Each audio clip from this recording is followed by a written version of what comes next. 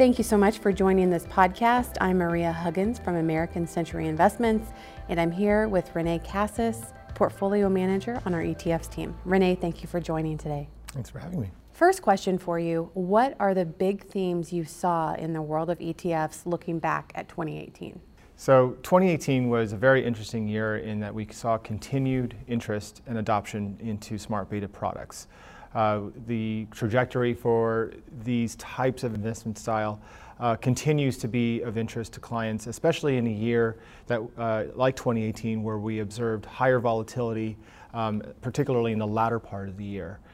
Certainly, we saw continued flow into exchange-traded products, or ETFs, that were more focused on traditionally market cap-weighted strategies, really because they tended to be more lower cost. Looking back at 2018, where we saw volatility rise and choppier US markets, investors are starting to look more towards alternatively weighted, more thoughtfully constructed portfolios, and that also includes more actively managed strategies as well. What should ETF investors keep an eye on moving forward into 2019? So moving forward into 2019, we're going to be focusing our time on three main themes: inflationary concerns, rising interest rates, and increased volatility, and particularly how not only how they impact fixed income, but also how they impact the equity markets as well. We believe that advisors are going to have to be more thoughtful about the portfolio construction process behind exchange-traded funds that they're using in their products. Lower costs will certainly be on top of their minds, but we also believe that as we are experiencing more volatile markets, active management and more thoughtful portfolio construction is going to play a much bigger role in the decisions that advisors are making when they're considering using or increasing their usage of ETFs in their portfolios. What are you optimistic about in 2019, and what has you concerned?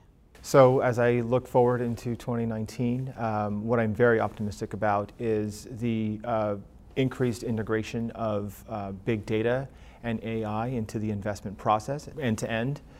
From strategy creation all the way through the investment operation and execution processes.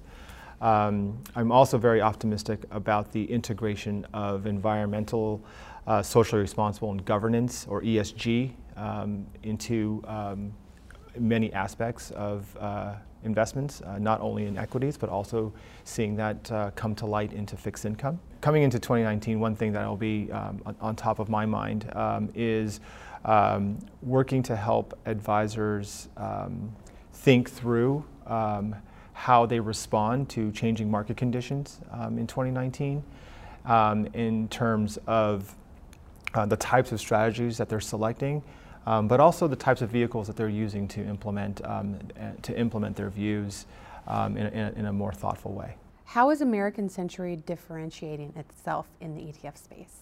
Here at American Century, we are looking to differentiate ourselves in the ETF space by taking the core fundamental approach to investing and combining that with a quantitative approach to risk management in order to create a portfolio, whether it be equities or bonds, that builds resiliency to help achieve outcomes that our clients expect.